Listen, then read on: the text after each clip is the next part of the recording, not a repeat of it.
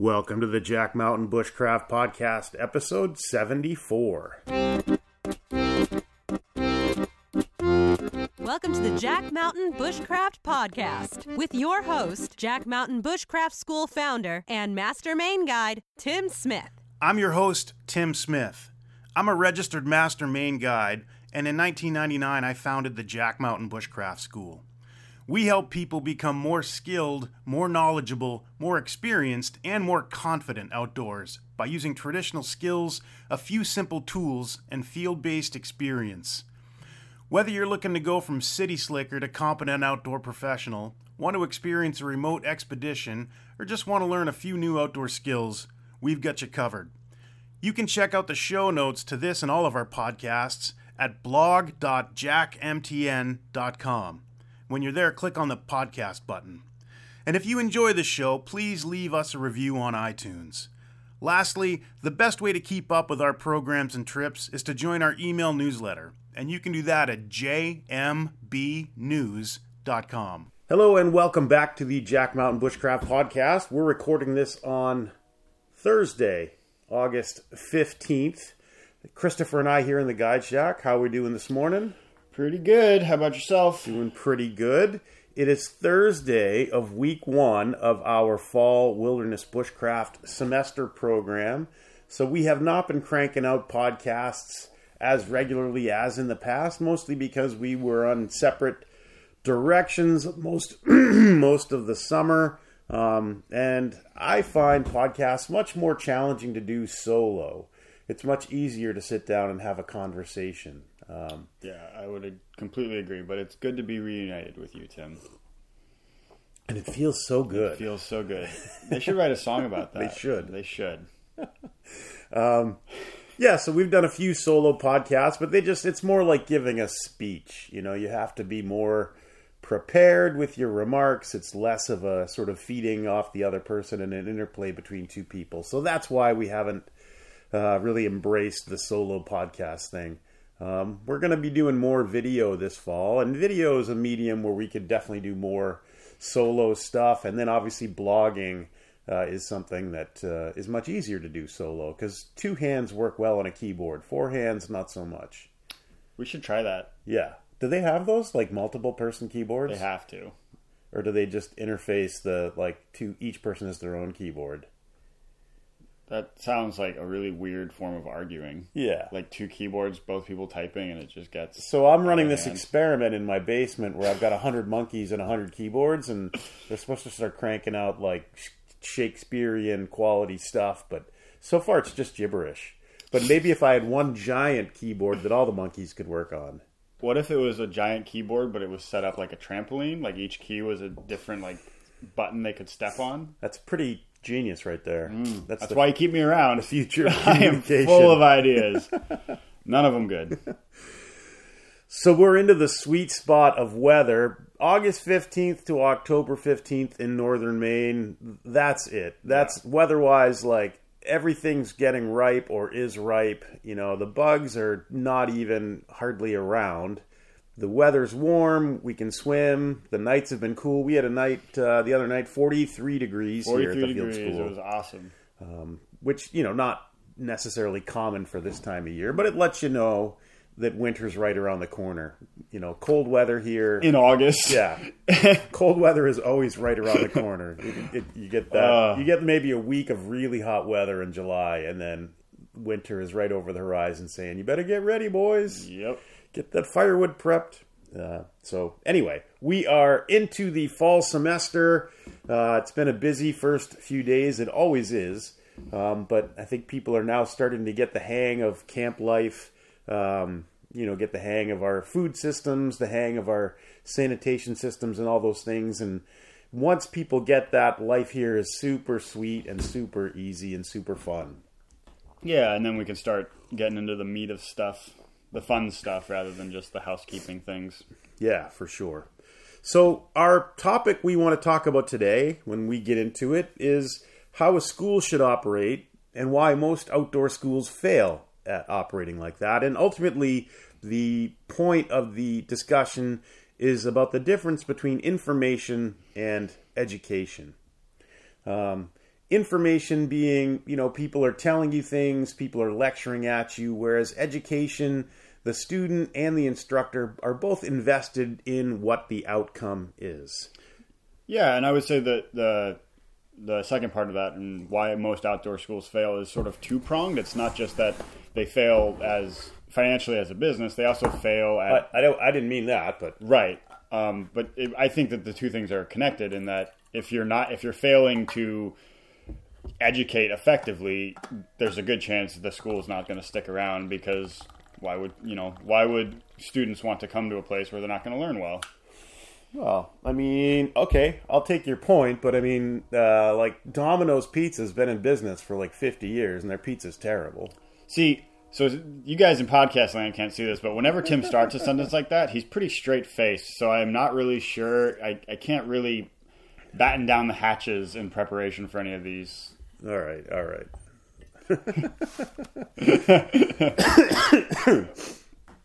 So, okay, let's talk about a school, right? In my estimation, here's how a school should operate.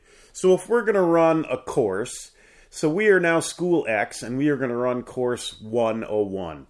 So before we start Course 101, we have to determine what is our goal? What do we hope people get out of this course? So what I refer to these as ILOs, or intended learning outcomes. So what are the intended learning outcomes? Where do I want the student to be at the end of the course? What do I want them capable of accomplishing? And how are we going to know that they're there? So in order for us to get there, so we have to, number one, in order to accomplish our ILOs, we have to, number one, deliver some information. Number two, we have to have students do something with that information so that they can then internalize the information. And then number three, we have to assess how well they have internalized that information. So through assessment, we help the student gauge how far they are on the path to accomplishing the goal. And when they've accomplished, when they are a certain distance along that journey, then we'll say, okay, you have internalized the intended. Excuse me. You have internalized the intended learning outcomes and are now ready to graduate from Course 101. So I see the delivery of information as a relatively minor part of the entire thing. I think the gist of education is when students are working through the information and doing something with it, providing support for them there, helping them along that path, right? And so for us here at the Jack Mountain Field School, that stage is accomplished through keeping a logbook, doing workbooks, doing giant, small and large projects, making crafts, and ultimately we test students with practical exams on a wide variety of things. And, a good test exists for the student, not for the teacher. Most of the people out there listening in podcast land, we think back to when we're in school and we think, oh, the teachers have it's Friday, it's quiz day, or we're having a big test now. And, you always think that it was for the teachers, but really it was for you to learn how far along that path you were towards mastery of the material. And teachers, through their assessment system, they add numbers to the tests and whatever, so that they can compare you with your peers. I'm not a huge fan of that, but it is what it is.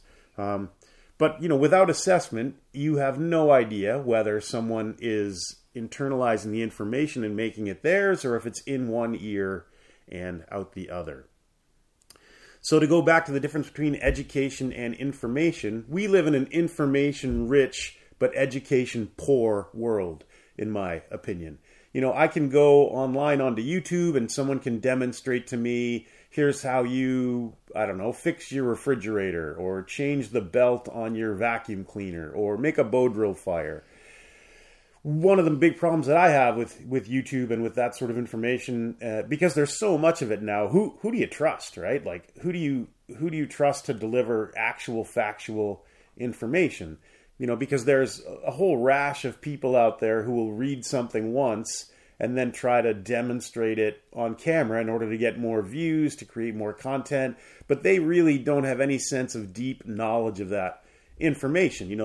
It's that old adage about the school teacher who's one one chapter ahead of the students in the textbook, right?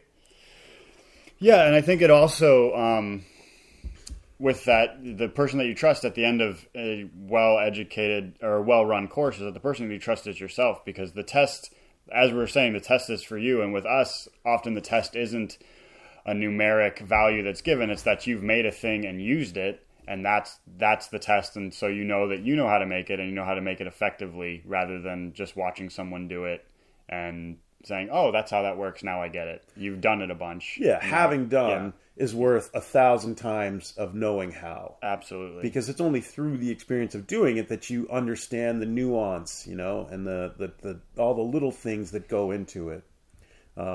Yeah, I just had a point, but I lost it. More coffee. It's early. It's early. Okay, I remember. So yeah, that's the. I literally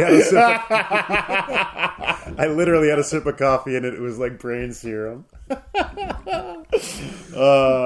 the testing that we do here, our certification programs are standards based, right? So the goal is to train people up to be equals with us. Yeah. Not to sort of be the sage on the stage and be like, look at me, I'm the guru, I know how to do all this stuff and you don't. That's not the point at all. The point is to get people up to where, like, we can go on a remote expedition together and people have it. They understand the drill, they know exactly what to do because they've done it and they've demonstrated doing it.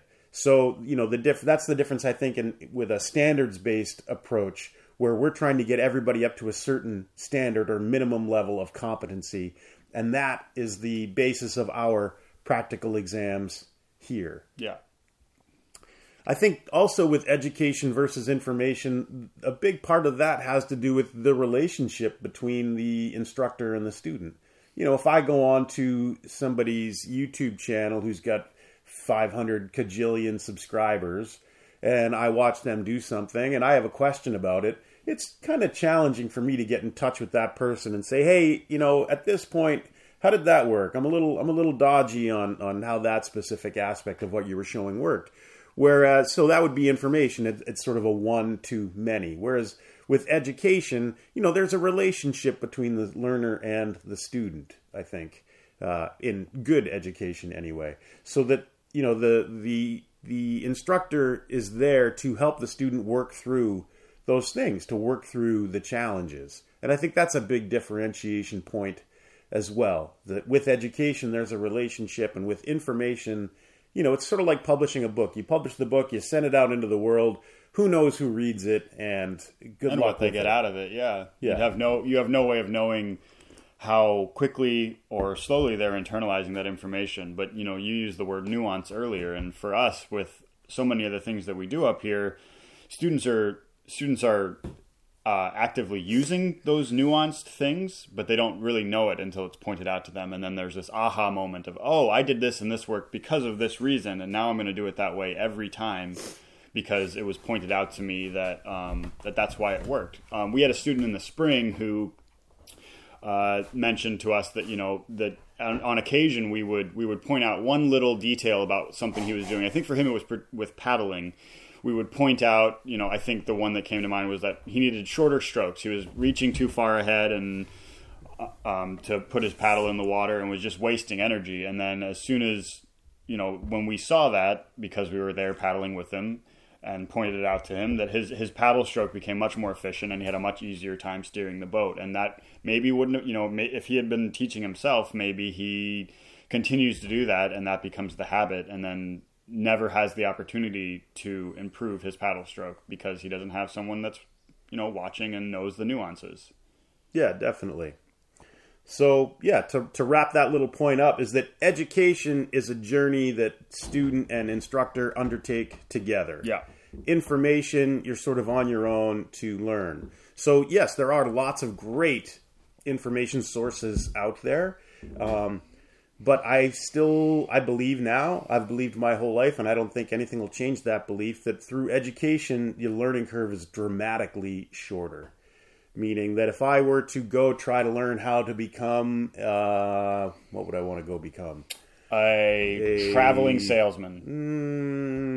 No, I don't want to become that. Okay. I don't know, like a wacky pastry chef. Perfect. Or, yeah, I don't know much about that. So if I were going to go become a pastry chef, maybe it would take me, and I'm just guessing here, maybe it would take me a week to become proficient in a good educational program where I have an interplay with a solid instructor who's been there and done that.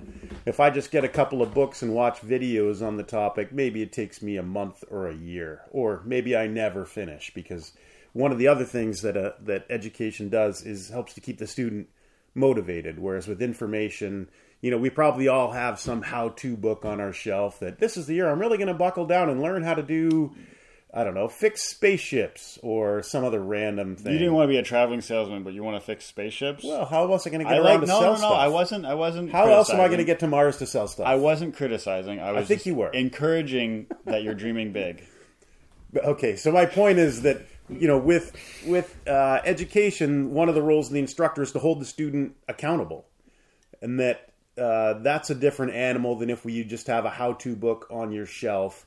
We all have access at this point in time to limitless information through, most people in this country anyway, carry a smartphone in their pocket or have it with them almost all the time. So, at the touch of a button, we have access to all the information our species has ever generated. But it's not making us smarter. It's not making us better. And anything, it's making us more distracted. And I think that, too much information, TMI, if you will, I'm not touching that one. Can be a negative. Yeah, and so another role of the instructor there is to sort of let's try to limit the amount of information that goes into accomplishing our intended learning outcomes. Right? So in order to keep things focused, because it's easy to go off on random tangents. Yeah, and even sort of back to what I was talking about with the guy paddling. It's easy. It's also easy if you don't. If you're just reading the information yourself, it's easy to focus on the wrong things, to get really zeroed in on like one specific aspect of it and think that this is what I need to practice, and maybe you're practicing it wrong, and to have someone else kind of point out that you're sort of zeroing in on a piece of it that maybe isn't as necessary as you think it is. Yeah, 100%. Yep. So if you have never been canoeing and you get one of Bill Mason's books, The Art of the Paddle or something, 200 named canoe strokes and all this other information, how much of that do you need in order to go for a nice weekend paddle and to be competent running a river? Maybe you don't need all of the named canoe strokes. So then, but who's going to determine that for you? You who have no experience with it, or somebody who's got a lifetime of experience with canoes to say, well, maybe you don't need all those named strokes, right? Maybe we get by with 6 named strokes. Yeah, and you kind of mentioned it earlier in that, the time it takes to learn something is shortened by having an instructor, and that's because they are, by trial and error, you could probably work through every one of those strokes and then go and paddle for a while and, I didn't really use this one, maybe I don't need it and stuff. But if you were working with an educator that has real world experience, they can kind of say, it works, it's helpful, but I've never really used it in the field. Don't worry about it so much until you need it. Worry about these ones because these are the ones that are going to help you 98% of the time. And having that experience, I think, is having that experience on hand and being able to ask somebody about it is super helpful.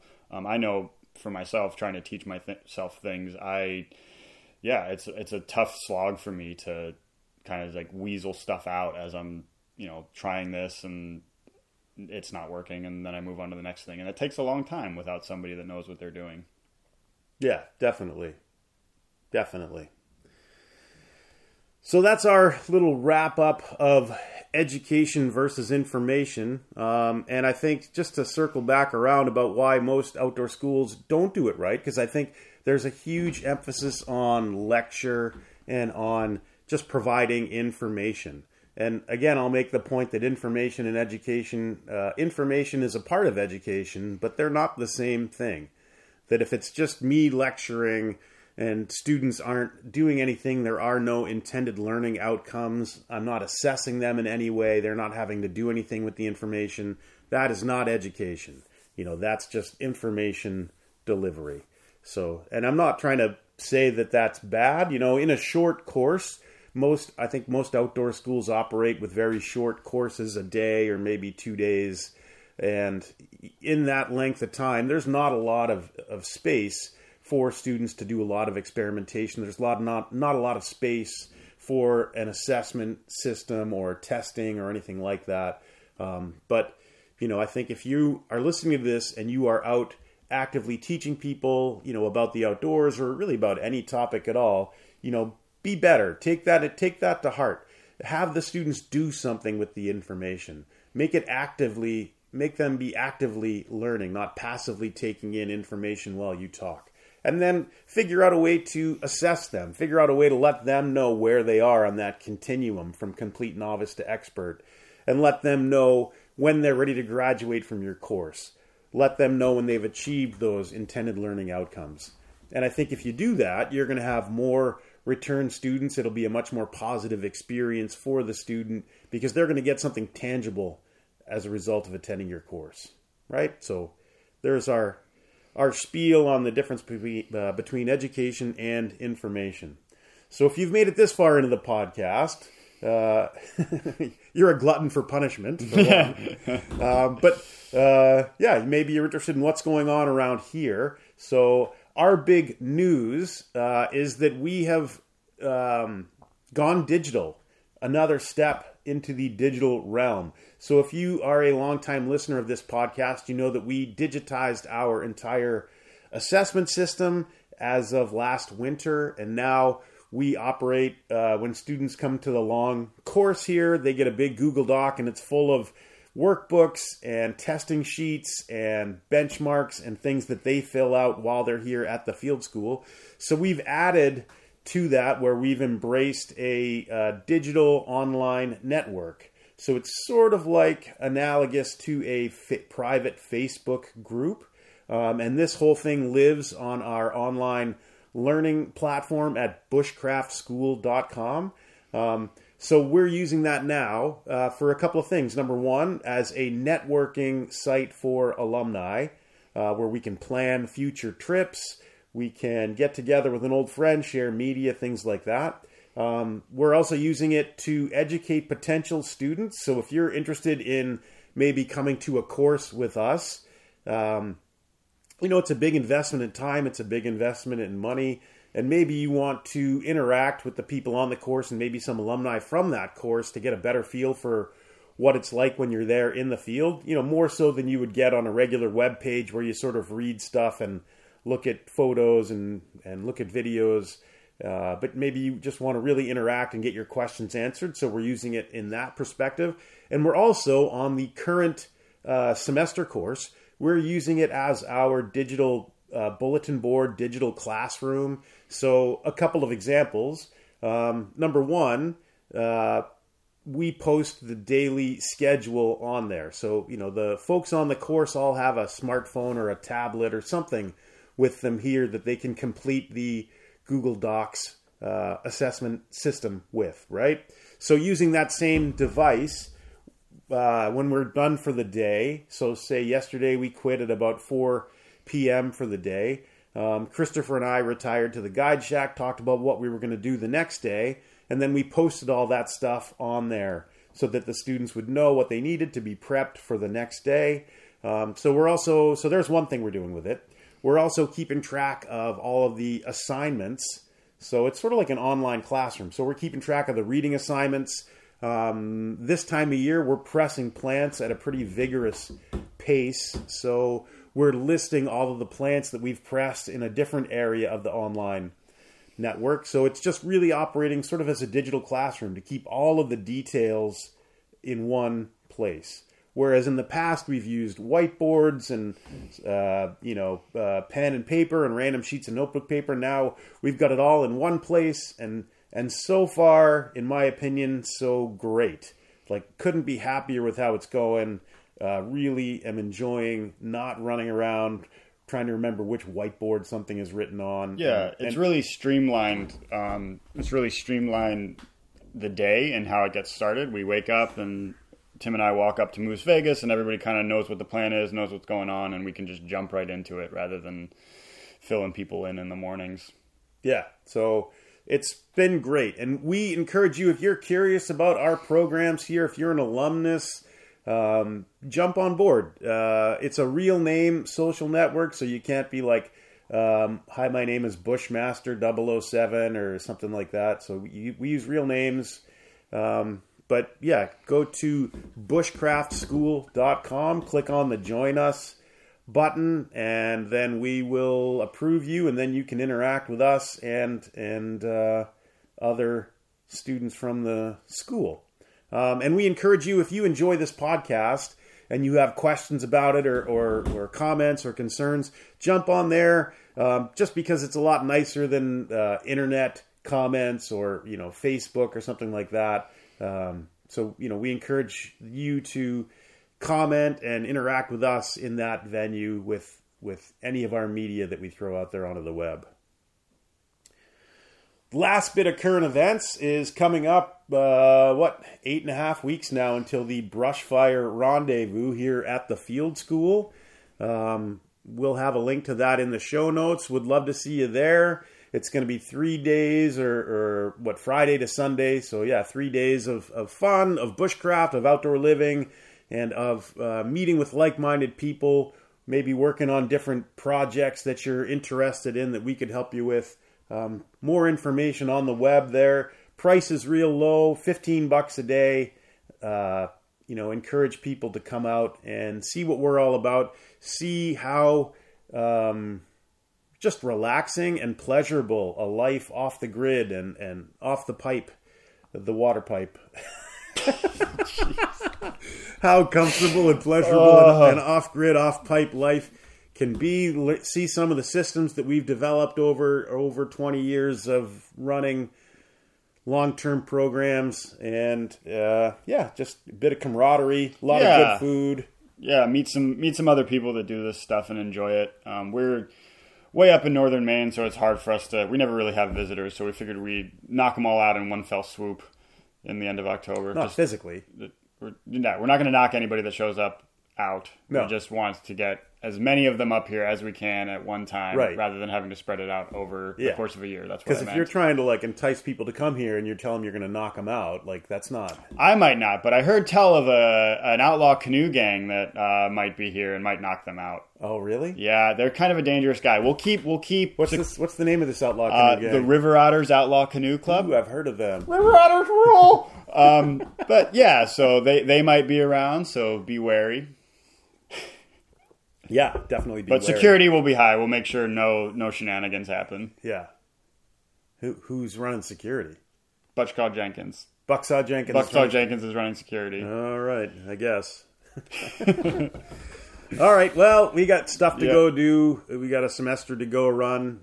So let's wrap this thing up. But if you have enjoyed this podcast, please leave us a review or share it with somebody. And we encourage you to join us at bushcraftschool.com. Where you can interact with us and post questions. If you know somebody that would maybe be a good winter interview for this podcast, let us know there. We can't do them now at this time of year because we have no Wi-Fi. We're way we can't do winter podcasts in winter or in summer. No. That doesn't make any sense. It's like eating a summer sausage in February. You can't be done. That's madness. Right. Just absolute madness. Anyway, thanks for listening. Hope you guys have a great day. We definitely will be. Talk to you later.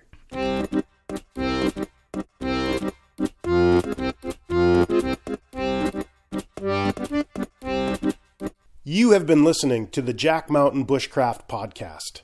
For more information on our professional wilderness guide training programs that are college accredited and GI Bill approved, visit us on the web at jackmtn.com.